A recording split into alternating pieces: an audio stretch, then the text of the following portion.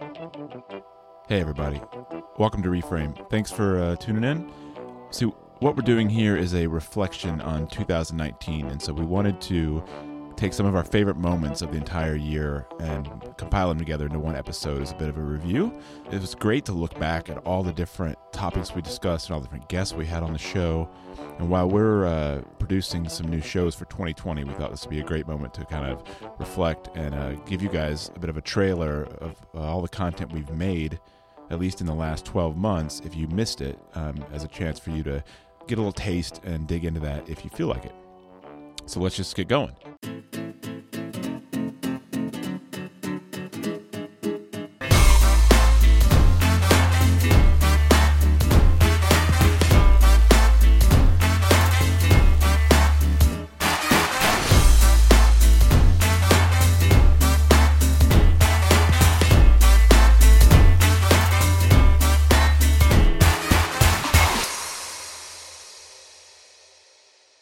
Near the beginning of last year, we produced an episode about reinvention. We talked a lot about the abstract concept of the new year and new beginnings. Here's a clip.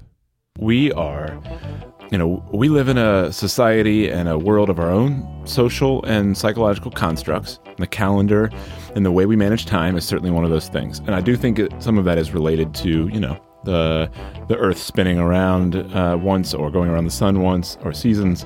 But in general, we're busy. We're busy people, often too busy, as we've touched on this show a bunch of times.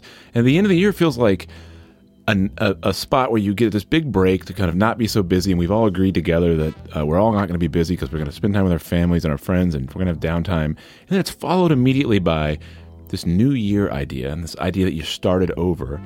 And in one sense, you literally did, because the Earth has kind of made a full rotation around the sun. But really, I think it's just a device to allow reinvention or to allow, hey, I'm going to do it a little bit differently this time around. And I think, as some people will argue, that it really is, just kind of a fake crutch or a construct. It's still very helpful, and I want to add too, I think, an oddly nostalgic. The other thing that I think is interesting is that this idea that we need a calendar, we need a date to start making changes or to start trying on new behaviors or trying on new experiments in our lives or whatever it is. In America in particular, and in the West in general, we don't have a lot of rites of passage. We don't have these kind of explicit signifiers that say, hey, you're moving from one place in your life to the next. And so, we have a couple of things like birthdays or graduation from school or weddings or, I guess technically funerals are a good one. Other than those are kind of the big landmarks where there are ceremonies attached to it that tell us, hey, we're moving from one phase of life to the next. But on a more regular note, birthdays and New Year's, that's it. Yeah. That's it. I found this interesting, and I've come across this a few times that, again, in the West and in America, we don't have a lot of rituals and rites. And so I looked this up. I went to Wikipedia, right? And I look up the stages of rites of passage. So rites of passage, kind of formalized, have three distinct phases. One is separation. That's the first phase. Then liminality, and then incorporation. So in this first phase, the idea of separation is people withdraw from their current status and prepare to move from one place to another. So that's separation. I'm moving away from my old ideas or my old behaviors or my old whatever, but I've got to cut that stuff loose first. So I actually have to separate. It's more like detachment. The second one is the transition or the liminal stage. It's kind of the phases in between periods. It's I've left one, but I haven't yet gotten into the next one, right? You're still lost in the woods on your vision quest. That's correct. That's exactly right. That's right. And then the third phase is reaggregation or incorporation. And it's where one kind of re-enters society, if you will, with this new status. And so a couple of ones that I think are interesting, examples of that are debutante balls, college graduations, things like that. I've showed up, I've got a degree, I've got a diploma, I'm out in society. whatever it is. But if we think about New Year's, if we get back to our original thing and why people do this, there is this like separation stage, this liminal stage kind of around the holidays where I'm leaving one, but I'm not yet into the new one. And then incorporation, which is where I'm really trying on some new things in this new year. A lot of what our job is to help our clients, help other people kind of question all of those conventions so that you can think about those things differently. And so this is one of the ways that I question those social conventions that most people just accept, not to break them necessarily, but to look at them differently. Richard Rohr wrote, this came out August of last year, one of his blog posts, but it was called Primal and Indigenous Spirituality. And I love this line. He says, but at certain points along the way, humans are prone to getting stuck unless we have some kind of initiatory experience, healing rites of passage, and the aid of some guides or elders. Most of modern America and European cultures have unfortunately lost the universal tradition of initiation, and there are now few true elders to lead us onward. Instead of rites that encourage us to let go and begin anew, we are urged, both by the church and by Western society, to perform better, to do the right thing, and even be more successful. We gun our already existing engines. Oh. In 2019, we also re-aired our most popular episode of the show ever. It's called Imposter Syndrome. We talked to quite a few successful people about their most vivid memories of having their own imposter syndrome feelings. Here is Van Tucker on her story of attending one of the top 10 business schools in America without ever having an undergrad degree in the first place. I was never able to get an undergraduate degree. And so I started my career as a teller in banking and worked really, really hard for 10 years and found myself a senior vice president of a national division. And I asked my boss, at the time, I said, what's next for me? And he said, well, I've noticed in looking at your personnel file that you haven't been to college. And he said, before I can really advocate for you on a national level for the largest bank in the country, they're going to want to see some education. At the time, my children were 10 and 11 years old, both boys, very active in school. He said, I think I need to send you to Vanderbilt to get your MBA. And I said, well, Bob, I don't have an undergraduate degree. How do you do that? And he said, I'm not sure, but I'm going to call over there and find out. And I was scared. I was terrified. But he called, and they said, okay, she has to take the GMAT, score very well. She has to interview well. And we'll see about putting her in the executive MBA program, which at the time Vanderbilt was a top 10 business school in the country. And so I studied for the GMAT. I hired a tutor. Bottom line is I got accepted, and I was terrified. I was absolutely terrified when I got that letter that said, yes, we've accepted you. Report for math camp on this date. So I literally, in a cold sweat, went to math camp because my fear was, it was top 10 business school. These were executives from these amazing companies. Like one of my classmates was the president of Bridgestone. Advanced hydrodynamics enable Bridgestone tires to collect surface water. One was a neurologist at Vanderbilt. What is so special about the human brain? Why is it that we study these were high-performing people. They were going to find out that I did not have an undergraduate degree, that I was completely stupid. They were going to think that I didn't deserve to be there and that I was degrading their experience and their degree. So, make a long story short, that's not how it played out. I graduated at the top, in the top 5% of my class.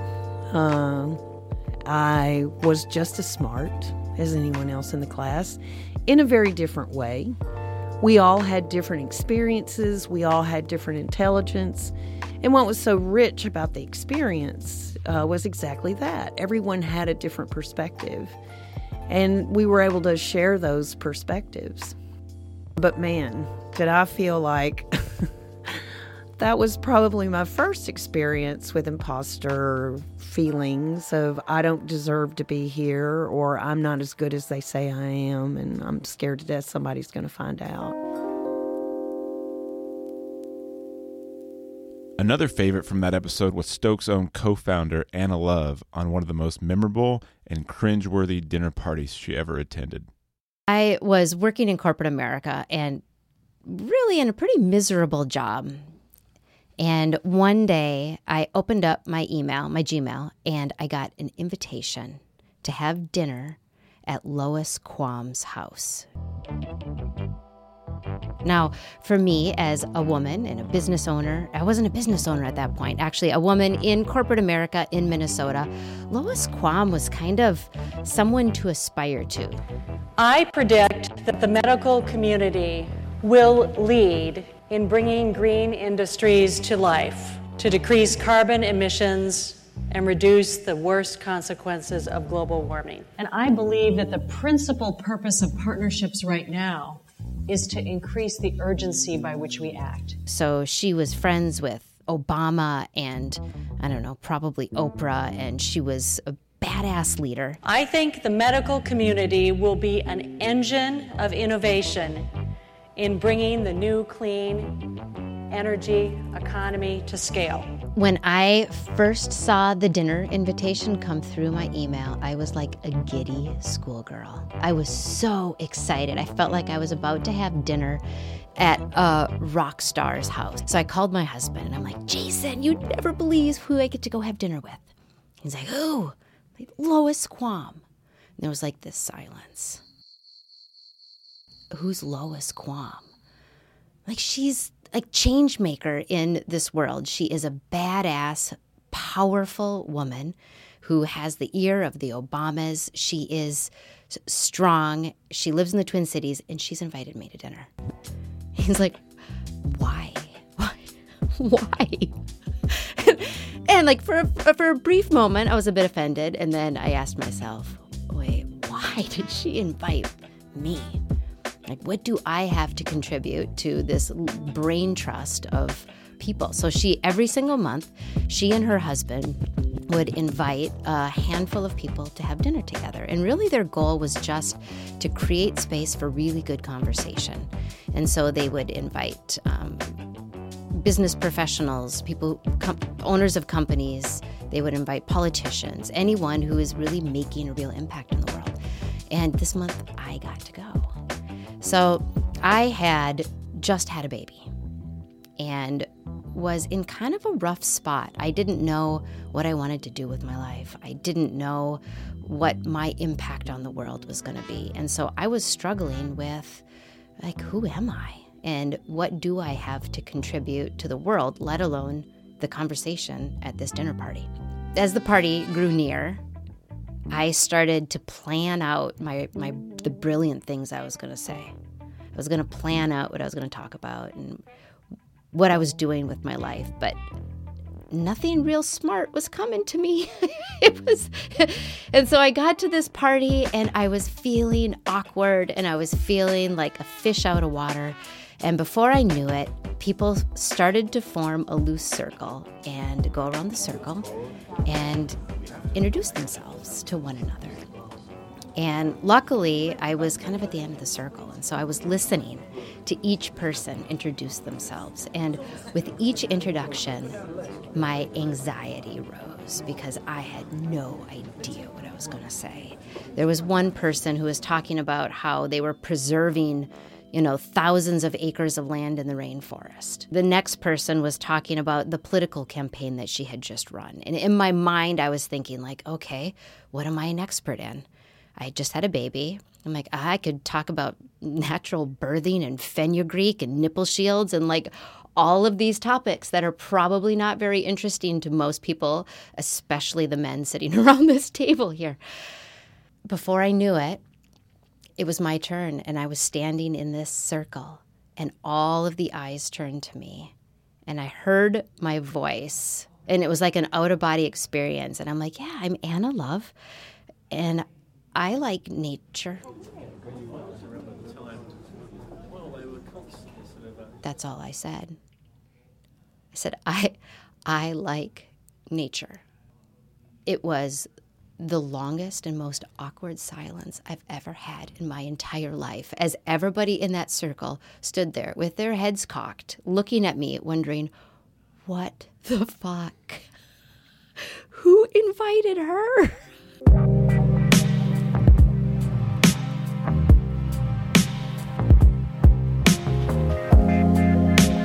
That moment was painful, and the rest of that dinner was mildly better.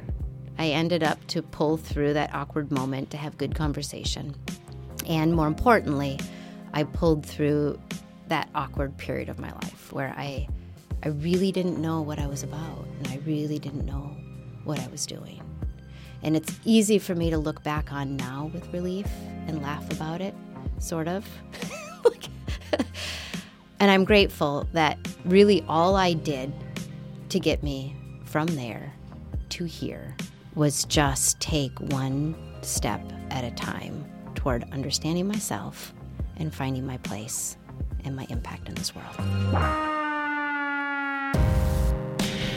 We produced a show around the idea of strengths and weaknesses, mostly inspired by personality tests we had taken and the degree of which we place importance on those. This is a hot debate over here at Stoked. So Parker and I brought on Stokes leadership development expert Barbara Patchen to bring some science to the conversation. We're naturally very capable of certain things, and then there are other things that we're not naturally very good at that are really hard for us. And so I think the first time that I became aware of that notion that I remember was when a few of us in the early days took a Strength Finders test. And so have you guys heard of Strength Finders? Oh, yeah. Yeah. So, all right. So there was a couple of us that took it, and I'll spare you all the gory details at the moment, but the thing that I really appreciated was the woman that facilitated this session for us. When she described our strengths, she kind of said, hey, you have kind of a top 10 and a bottom 10. And you can think of it like this. Your top 5, there were 10 total. There was a top 5 and a bottom 5. Mm-hmm. Your top 5 are kind of like you swimming downstream. It's easy. You're in your kind of natural mojo. The bottom 5 is a little bit more like swimming upstream. And for whatever reason, that visual made it really clear because, to be honest with you, like when I was trying those bottom 5 things, and so for me, those things are details and paperwork and memorization, it made me feel really stupid. Like I felt dumb that I couldn't do them as well as you could because I thought we all had this like equal capacity to do all of these things. And that was the first time I realized that was not the case. Yeah.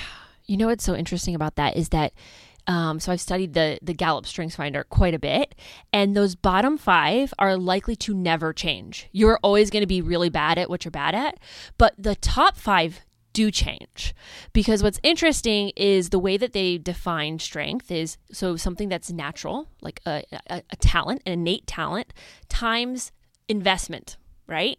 So for example, you may have this innate talent to teach, but if you haven't spent any time at it, you might not be great just yet, right? But it could rise to the top given your time investment.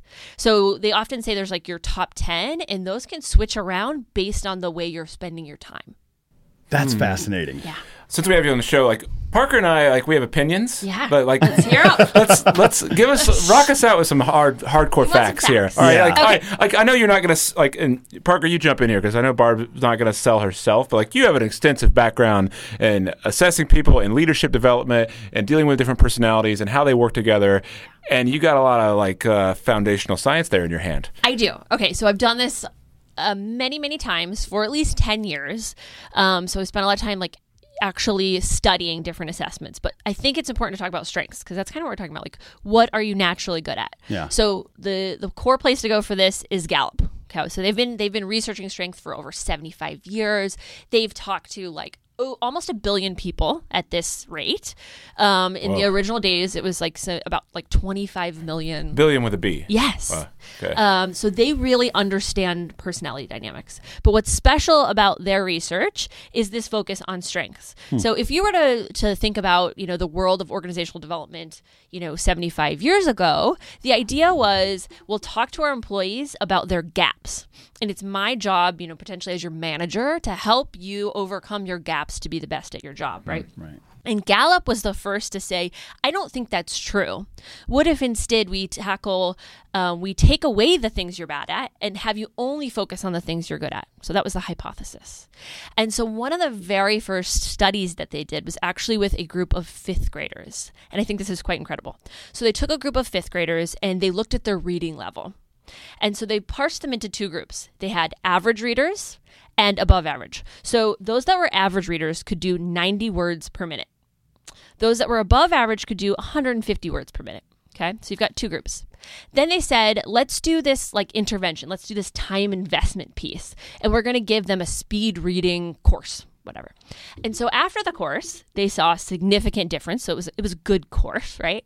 And so the average readers went from 90 words per minute to 350. Whoa. That's incredible. So you can improve. Absolutely. And the 5th graders. These are 5th graders. Like 9 or 10 I know. Every time I look at 10-year-olds. this, I'm like, this is bananas. I think I read 3 words a minute. Now hear this. Those that were above average, they started at 150, already exceptional. They went to almost 3,000 words per minute. Okay? Good. So look at that God. multiplier, right? So you're almost twice as good after the invention. How many words are on an average page in a book? I just keep trying to think of that how visually. slow I read. It takes me 15 minutes to read a page. Wow. But yeah, so the idea here is if you're already naturally good at something and you put a bunch of time into it, you're going to be way better than somebody who's average or just not good at it. Exponential payoff. Yes. That's powerful. Yeah. Isn't that cool? See, and that makes total sense to me because I've done the opposite in my life before where I've put a lot of time and investment in something that I'm not naturally good at because I wanted to be. Right. Yes. And then you have to have your come to Jesus at some point and be like, God, I'm just not good at this. Right. That's right. Which is in its own way is a self-awareness sort of graduation moment for you. Yeah. But it's very hard. It's hard fought and hard to come by when you've gone, It's especially just years. I mean, disappointing. it could be a creative outlet, or it could be something business related. But I think there are things people think that they think they're good at. Of course, especially you think about. We were just talking about entrepreneurship. Okay, I want to build a business, and it's my idea, and I'm going to get funding, and I'm going to build a team, and I think if you can, the majority of people are not going to be amazing at that. So you hit a wall at some point of I've been trying so hard. And learning and reading and talking to all these other people and I have my little community. But I think at some point, a lot of people, I'm just really talking about my own personal experience. Yeah. You come to a point where you're like, maybe that's not A, the thing I'm best at, but B, maybe I don't even like it.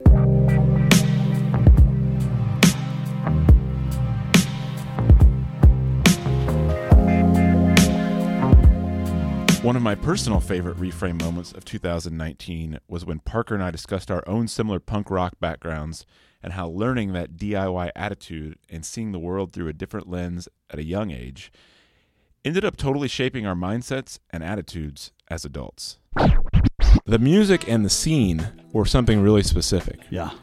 And I think those things are often intertwined, right? Yep. Whether it's a skate scene or a delinquent scene or a straight edge scene. And when you compile that in with the most formative years of your life, I think it has an effect on you that you can't get rid of. Totally. And for me, it was a lot of things, but to really distill it down, it was, here I am, a teenager.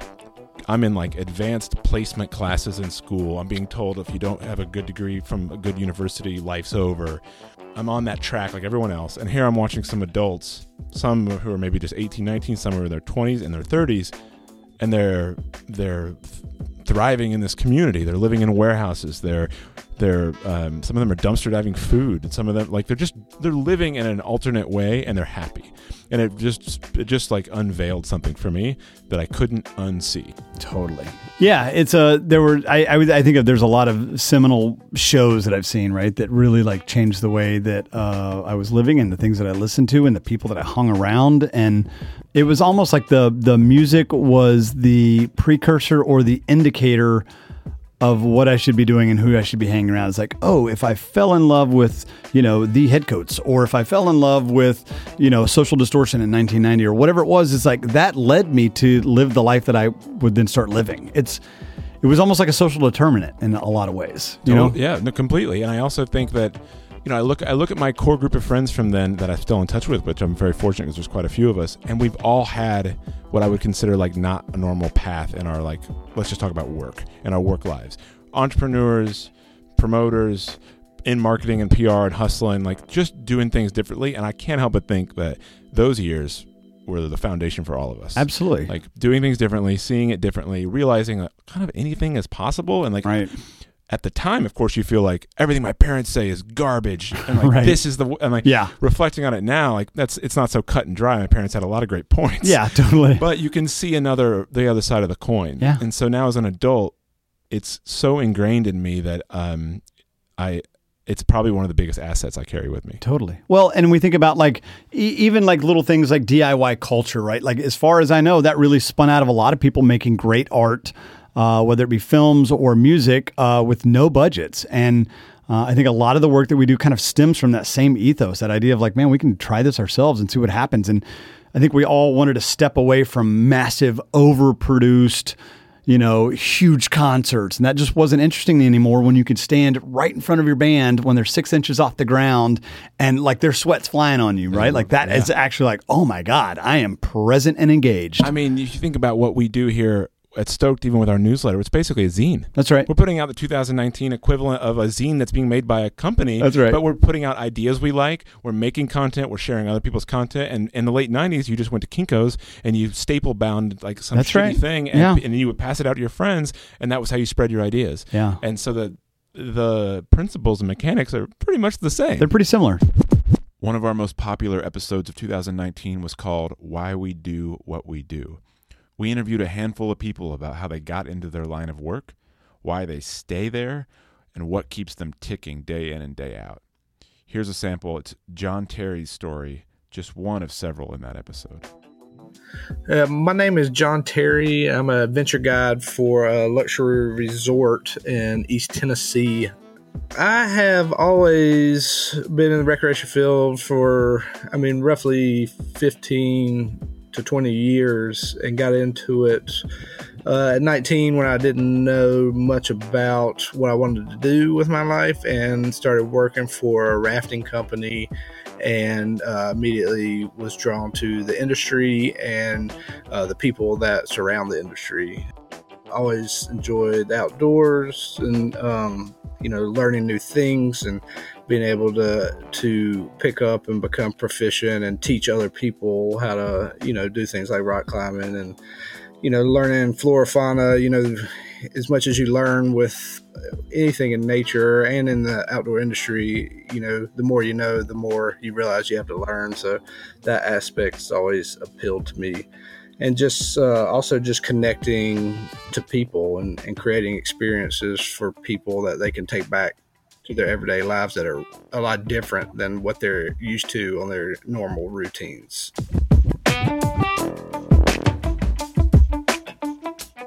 Being in the adventure and outdoor industry, you're outside a lot. It's a different lifestyle. It's definitely a lifestyle choice. Could make a lot more money doing other things. But, me, I've always had a difficult time being in, classrooms or, just highly structured environments. So being able to get out and be in open spaces and doing things that are enjoyable, and for most of it is high adventure and exciting. So that suited me well with my learning styles and my personality types. On Collaboration, an episode about people working with others in one way or another, we talked to a few different folks about how collaboration played an important role in their work. We even brought on Baxter Williams as a guest host and producer for the episode in an effort to bring a new collaboration to the show. Here is Andrea Behrens, a Nashville-based photographer, on the nature of collaboration between her and her subjects.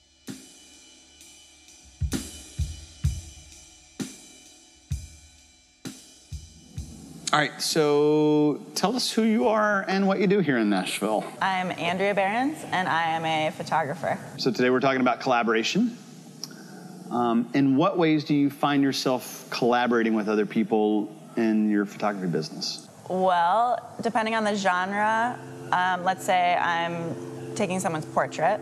That's a very quick need to collaborate. I'm going to need the subject to sort of show up. So my part of the job is, aside from the technical of lighting it or focusing the camera, is to kind of create an environment that's comfortable enough for that person to show up and not just, fake smile or in some cases block me out altogether.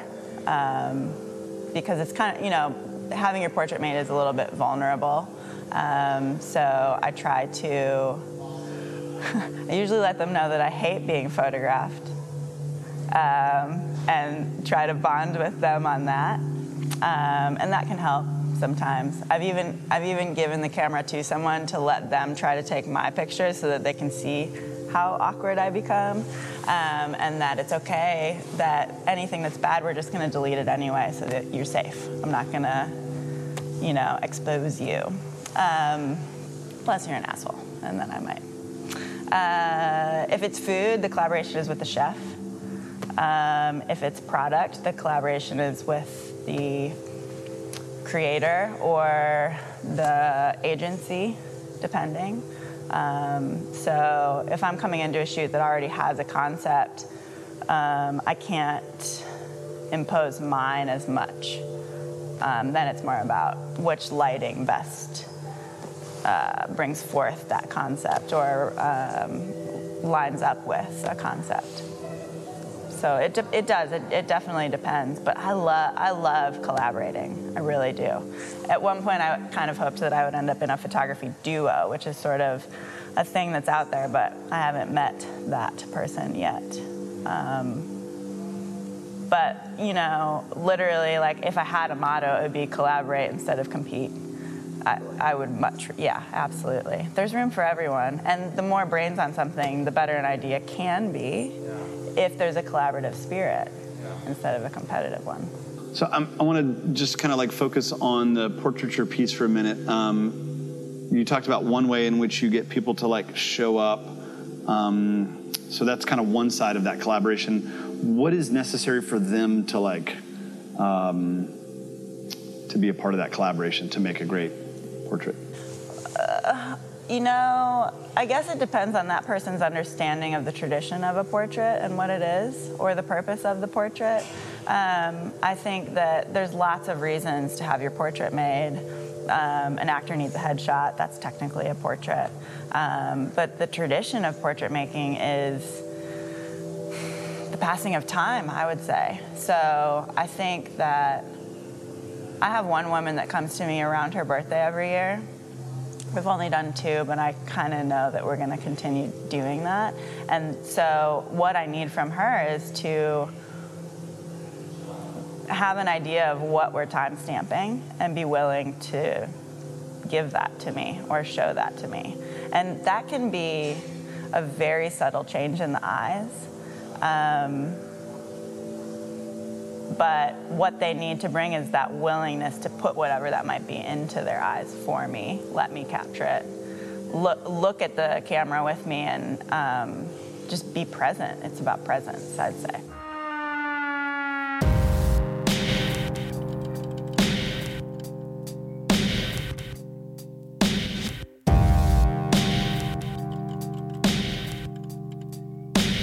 I traveled to New York to talk to my old friend James Ellis and bring him on the show to tell his origin story as a New York-based creative professional and entrepreneur. His story is one of the wildest ones you're likely to hear and worth listening to every minute of him tell it. He's a master storyteller, and it's both funny and insightful. Here's a sample from that show, which was titled The Power of Nothing to Lose. I guess the wrinkle in my story is that all through high school, I was less and less interested in the whole high school enterprise. And I was trying to imagine ways that I could enjoy some kind of college life or whatever.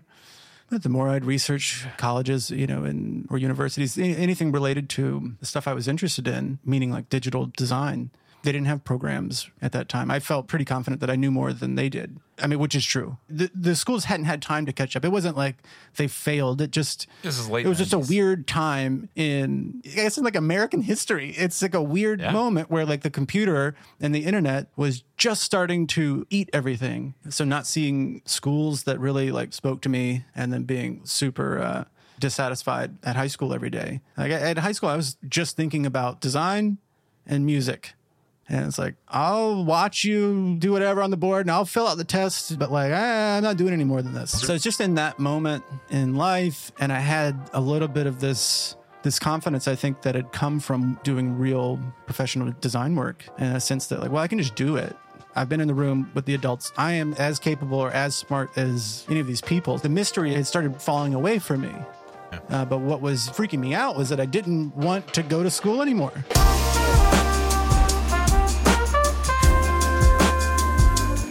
I just don't want to do it anymore, man. I don't want to go. You also had some health things that kept you out for like blocks of time, which made it even harder. Yeah, I had kidney stones. I mean, I think kidney stones at that age, because they started when I was a teenager, you just inherited it on both sides of the family, and something like that where you're in a lot of pain for an extended period of time, and then it happens again, and it happens again. You got to have surgery or something, In those kinds of moments, you're like, you're just very much like, fuck it. Yeah. I'm in pain. I don't want to do that. Like, it'll change your mind. Like, how nobody changes anything in their life unless they're a little unhappy. No one makes some dramatic change if things are just cruising along. Right. Like, it's got to be kind of bad. And I think that was true in my case. I was not happy and I didn't feel very good. And stuff like that starts to, you shed inhibitions, you shed, some sense of like, well, I'm supposed to be doing this or I'm supposed to be on a certain track. But rather, you're like, I'm way off track already. I'm not supposed to be having kidney stones. I'm not supposed to whatever, but like, I don't think I'm going to school anymore. So at the very start of senior year, I'd already torpedoed it in my junior year, but the very start of senior year, I was like, well, I guess I can just somehow muddle through. And within the first week back at school that year, first week, I remember having a slight panic attack because it had hit me. I was like, I will not make it to the end of the year. It ain't going to happen. And I remember being overwhelmed by how disappointed family would be. My mom's an educator. And I was like, oh, this is going to be horrific. It's like seeing a car accident well in advance. We're going to wreck. We're going to go over the cliff. I struggled with it, I think, for a few more weeks. And then I finally announced to family, like, I'm not going anymore. Not going to school anymore. And, at first everyone's just kind of baffled. And they're like, what? No, you're going. You go to school. You're a child. You don't tell us. It's like, well, my 18th birthday is coming up real soon. No, you had a whole legal case against this, didn't you? It's like, I'm just letting y'all know in advance. It's the end of the line for me. I'm not going to go back. And Cher Ellis, my mom, I really admire her, the position she took. She was like, oh, if that's the way you want to do it, okay, well, your bedroom, $400 a month. I'm signing over this beat up old car that I had. That's being signed over to you. You're responsible for the insurance. If you want to be the big boy, you go ahead. But good power move, because it was, but she wasn't aware of how much money I had.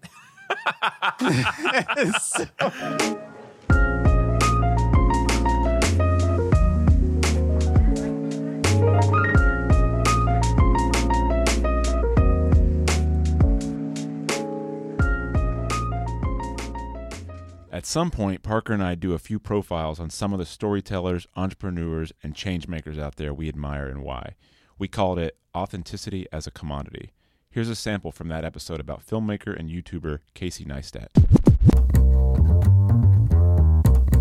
So this dude was born in 1981. He's born in, he grew up in Connecticut, and he had kind of a rough childhood based, then I think it was probably his own doing.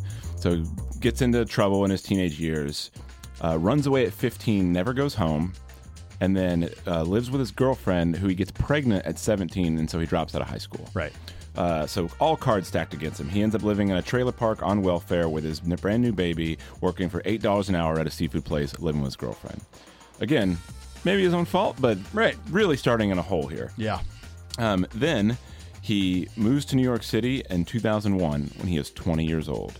Has to remove himself from this day-to-day of his son's life, so he can only see him part of the time. But obviously, Casey, you're 20 years old. You're still a kid. That's right. And he basically works odd jobs. He gets hired by this guy named Tom Sachs for $10 an hour to help out with his studio, which is probably personal assistant type stuff. Right. And so his first big thing was he put out a video in 2003 called iPod's Dirty Secret. Yeah. Dirty Little Secret. And it was about the battery life of the iPods and how their replacement policy was they weren't going to give you a new one. Right. And so he makes this video of him spray painting all over the city, like on iPod ads. And this is pre-YouTube. Right. And this video goes nuts. Like, the media picks it up. He ends up on shows. And so it's a huge spike in, like, him as a content creator. Yeah. From what I can tell from looking into it, that led to jobs, led to him making things. Ends up with a guy who's willing to back him and his brother making a show for HBO. Yeah. So, yeah, he's got a handful of brothers that he's kind of done different things with. I know at least one. Yeah. And so they make this show on their, with them and this guy, like, he funds it. They make the show. They then sell it to HBO for $2 million in 2008. Yeah. HBO airs it. It premieres June 4th, 2010. And I don't think it ever did really well. But one thing I've heard him say is his son at that point is now, a young person, but has his own, watches, YouTube. Right. And he says, like, oh, none of my friends, we don't watch TV, we watch YouTube. And so it seemed like at that point he just decided he was going to go all in on YouTube. Yeah. February 17th, 2010, he puts up his first video. And if you go back and look at these, what I think is also really interesting is they're not daily vlogs. A lot of people get on YouTube and they're just like, here's my life, here's my hustle, here's my thing. And that's fine. But like, he made short video essays that were very well thought out, and they were quirky and they were interesting and they had a little point, and it wasn't about him at all. He started making things that were interesting before he turned the camera on himself and said, hey, look, I'm also interesting. Right. I think that's a pretty big distinction. Yep. There's a series of things that happen. So like, he puts out a video called Bike Lanes in June of 2011 about about how he got ticketed for riding his bike not in the bike lane in New York, but because the bike lanes are always littered. Right. So he Blocked, makes a video of him like running into cars and bike lanes. But that also gets on the media, gets on the news, becomes a story, and I think basically kind of launches his channel. And then my favorite moment was in 2012 when he's doing some work for Nike. And the story goes that I think it was 3 videos, and he had like done treatments for him, and it was a total, like, there were famous athletes in them and everything. He does the first 2. By the time he gets to the 3rd video, he just doesn't want to make it. So he calls whoever up at Nike and says, instead of me making what I said I was going to make, I want to take your entire budget and I'm just going to travel around the world, and I promise you I'll deliver something that you'll like. Right. And so I guess they had enough trust in him, and I think also it probably wasn't probably a rounding error for whoever this marketing person was at Nike. So him takes his buddy and they travel around the world in 10 days, mostly sleeping on airplanes. And they make a video called Make It Count, which is still like one of the best things I've ever seen on YouTube. Definitely make this flight, but we're cutting it close. So far the trip is off to a fairly irresponsible start. We got to Paris, 17 degrees outside. Yeah, welcome to Cairo. We visited Tahrir Square. We rode horses. Max almost fell off of his. Delivers it to Nike. Last time I checked, it was Nike's most watched digital content of all time. Yeah. It's got like, I don't know, 30 million views or something. It's crazy. But yeah, I think if you wanted to just get a sense of Casey Neistat's message to the world and his style and like why we find it interesting, just watch Make It Count. Like, that's the one video to me I feel like could explain most of that. And to double click on that a little bit, like, Make It Count is about the now defunct Nike Fuel Band. Right? Yeah, it was a product placement. It's the most watched piece of digital content they have for a product that doesn't even exist anymore. Like, that's pretty impressive. It's like I think it's like the spirit of the brand too. Absolutely. So then after that, he launches a daily vlog. He goes crazy. Now, he's got almost 12 million subscribers. I looked, 2.6 billion views. Estimated to be worth around like $16 million, if that's relevant. And he also built and sold a small startup called Beam to CNN for $25 million. Yeah. And all that I think is important because you have not that many years ago, dude was washing dishes in Connecticut with every card stacked against him. That's right. And if you watch his story, and I think it's fairly credible, it's just hard work. In the fall, we had one of our closest friends and fellow Nashvilleian, Marcus Whitney, on the show. There is so much I could say about Marcus and why this is worth listening to, but instead of saying too much, I'll just play a clip of Marcus discussing his recent personal health transformation and why. I strongly recommend you check out that entire show. It's called Health, Longevity, and Privilege. Here's Marcus Whitney. For your listeners, I think, Parker, as you're talking about my journey, I think what you mean is I've kind of rebooted my life in a bunch of different ways, and I'm writing about it pretty regularly in a weekly newsletter that I have. I think that's what you mean, right? I am, and very openly. Like I guess it's a thing that we value here at Stoked is like this idea of like being pretty transparent with like what's going on as a human being versus just as a business or a business person. Yeah.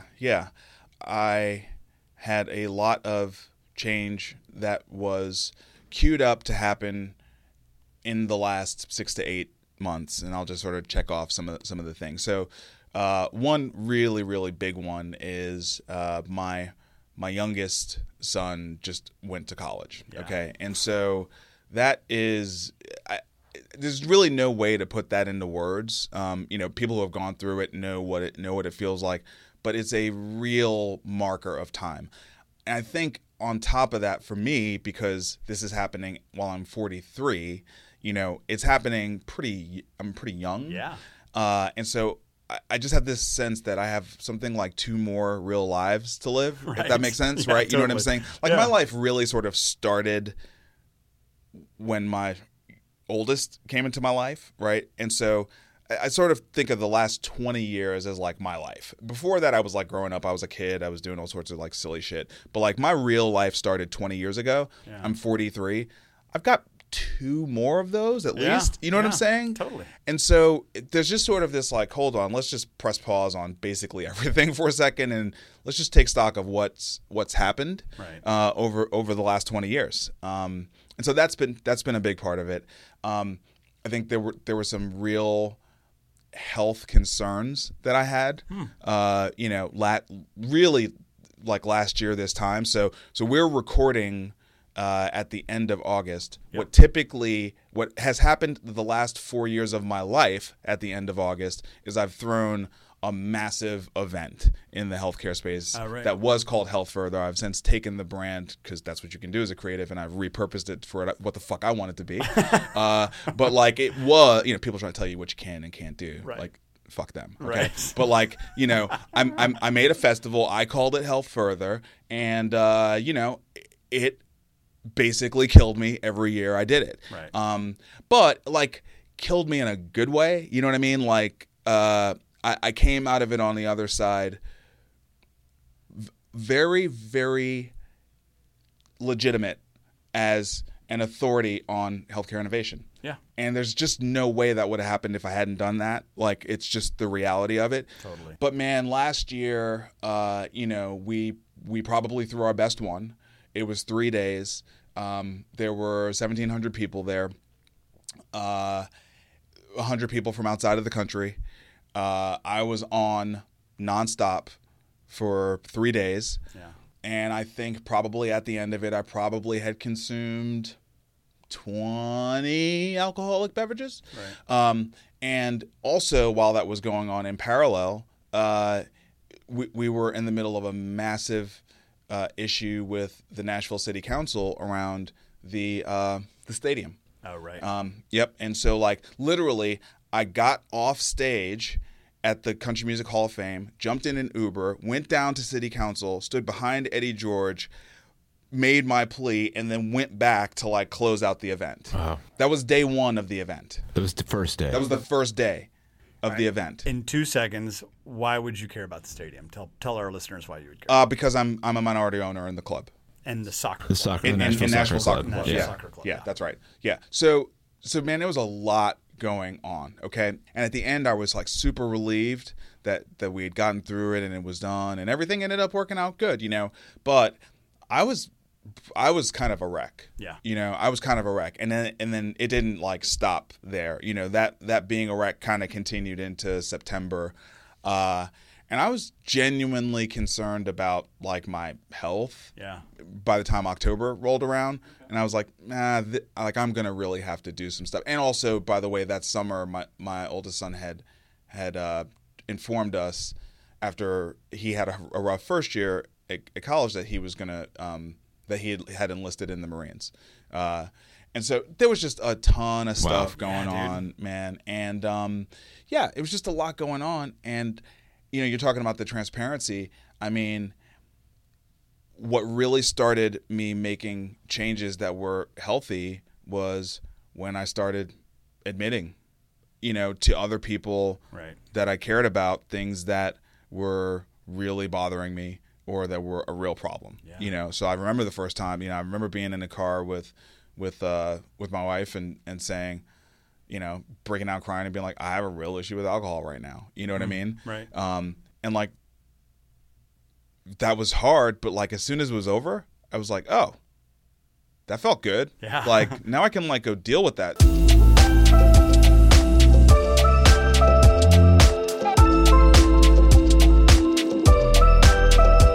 I just started like taking stock of the more that I talked about something, the more I was like kind of free from it. Totally. And the more I like, it was just like not a thing.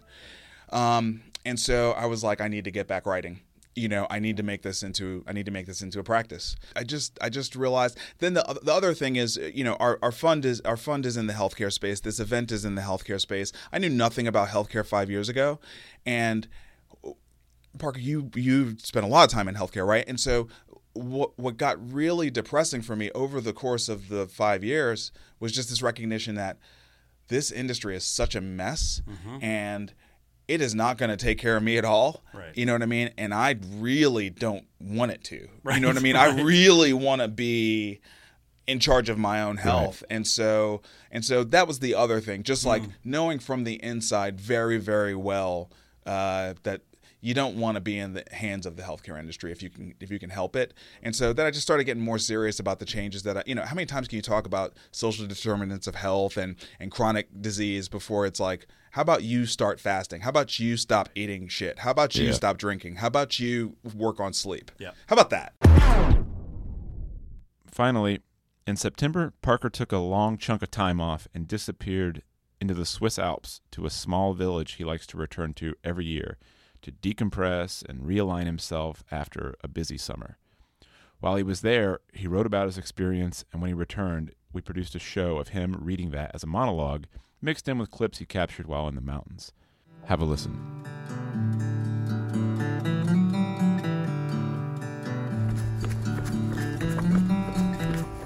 At Stoked, we try to offer as much freedom as possible to all of our partners.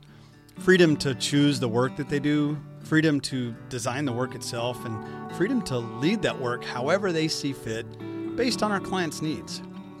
We offer the freedom to take lots of time off, to work from wherever you want, and the freedom to not work at all for extended periods of time without actually losing your job. We're having a pretty stunning day here down in Gimmelwald. I went for a run over to the Lobhorn Hut down the valley a ways. Really good day. We've had killer weather the last few days. Freedom is a wonderful thing, something our team seems to really treasure and kind of hold dear. But as you've heard a million times before, freedom isn't free. The freedom I'm referring to requires a sense of self-discipline that isn't really necessary when you're managed by another person. It requires a sense of self-awareness to know what we can and can't handle in a healthy way. And for me, that's a line that is often blurred. I can't always tell when I need to get up and go take a walk or sit and meditate. Sometimes if I've been working a long week, it's really hard for me to determine if I'm doing more harm or good to my team. In order to have freedom, to operate without all the rules and boundaries found in typical workplaces, we have to be self-aware enough to know when we're doing well and when we're not. And when we're not doing well, we need to be able to say to others, yo, I need some time off. Digging these mountains. I'm not at work.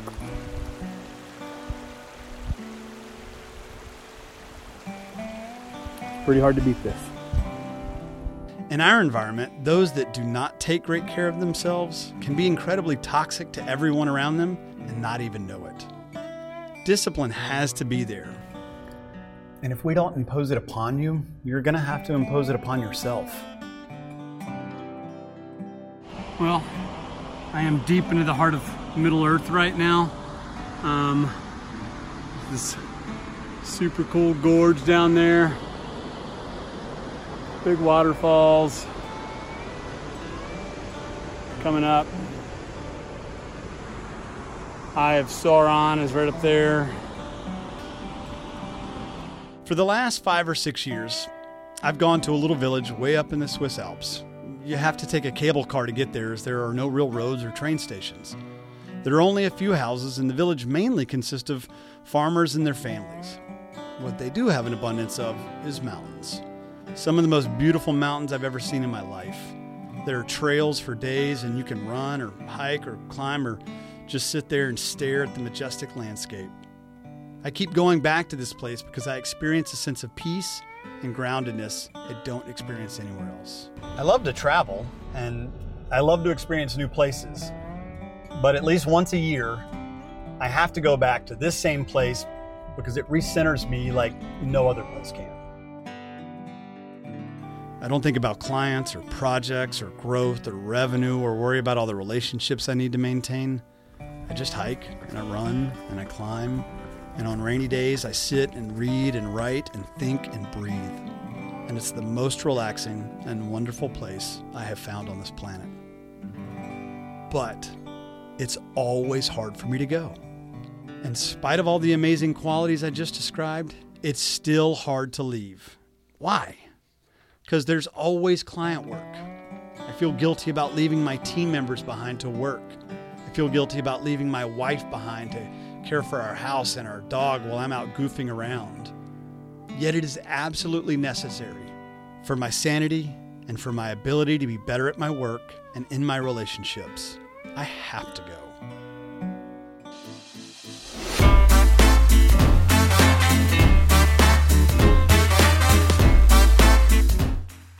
Thanks for tuning in to this 2019 retrospective episode of Reframe. We're going to have new shows coming at you relatively soon for 2020. You can go back and listen to all these shows. They're all on Spotify, SoundCloud, or wherever you get your podcasts. As usual, this is produced by Stoked. You can find out more about us at stokedproject.com. My name is Jacob Jones. Until next time.